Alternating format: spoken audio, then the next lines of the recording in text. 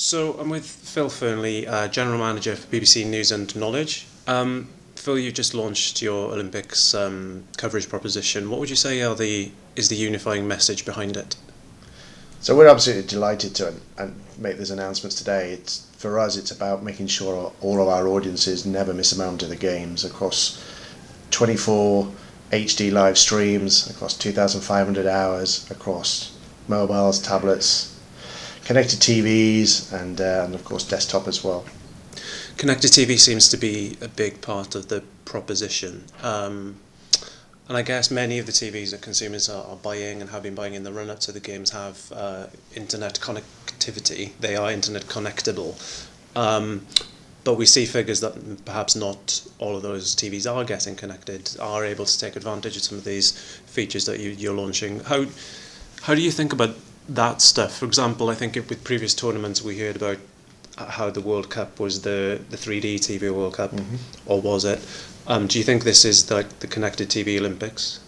I think we've been very clear we wanted to give our audiences choice. We wanted to put them in control. And for that meant we needed to be where they were, to be on the devices that they use, to basically be able to serve them the best possible service we could. And one of those platforms, of course, is connected TVs. We think it's certainly a growing platform, and we wanted to make sure that we were able to serve there. We've delivered on red button services for many years, and sporting events have been a big part of that. You know, we get 10, 13 million unique users a week on red button services.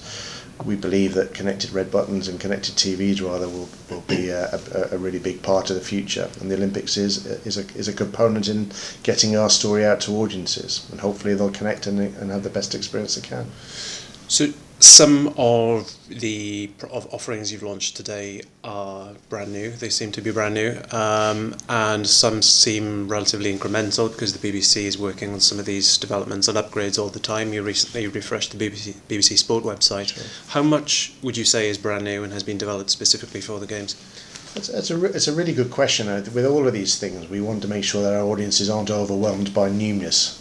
And don't and have got some time, if you like, to become accustomed to the different ways of navigating and accessing content. So yeah, there are some new things. The thing that we've announced today, which is probably the most innovative and most new, if you like, is our interactive video experience, and that is a wonderful piece of technology that allows the user to switch between 24 HD streams. Allows the user to be able to add contextual relevance, and by that I mean they're able to, when they switch a channel and see Taekwondo, they can click on the sports guide and get more information about the guide. They can click on the athletes and find out who's actually competing, where they're competing, where are they in the competition.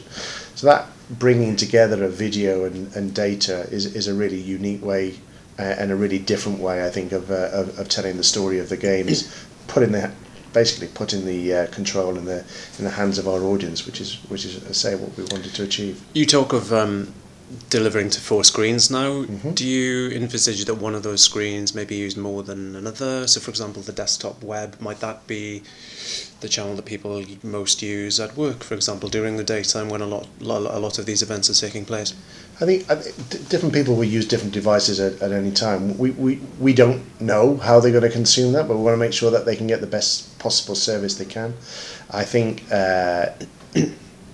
at different times of the day, different devices will be used. At 7 o'clock at night in the home, maybe they're just watching a TV. Maybe they are looking at their mobiles on the way into work and on the way home, and maybe they're looking at tablets in their bedroom.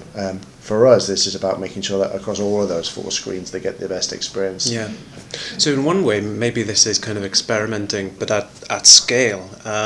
So I mentioned that connected TVs aren't necessarily well adopted at the moment, but they may end up that way. The second screen phenomenon is something that a lot of us in the industry have been talking about. I wonder what kind of bump or watershed the digital BBC Olympics might be for some of these ideas. Well, we think it will be a really big thing. I mean, that's why this is the first digital Olympics, the first truly digital Olympics.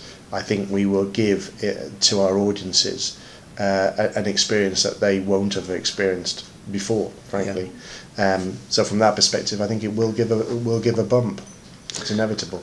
And how much budget or person hours has the BBC put into this? So we never really share cost figures, and all I'd say is, you know, when we've gone about designing the service, we've had two things in mind. One is value for money for our license fee payers, and the second one is to make sure that the things that we do can be used way beyond the Olympic Games. And to that extent, we kind of talk about delivering legacy in advance of the Games. We delivered the sport refresh 6 months before. We delivered, and that data platform is the platform that we use for the Olympics. We delivered our streaming services so that we can do F1, the Euros, Wimbledon, Diamond Jubilee, and events post the Olympics. All of those are part of the sort of kind of the test plan, but also more importantly, they're about making sure that legacy gets to our audience as soon as we possibly can. It's a big year for Britain. Queen's Jubilee, no pressure. I mean, this has to go right, or this will go right. Right.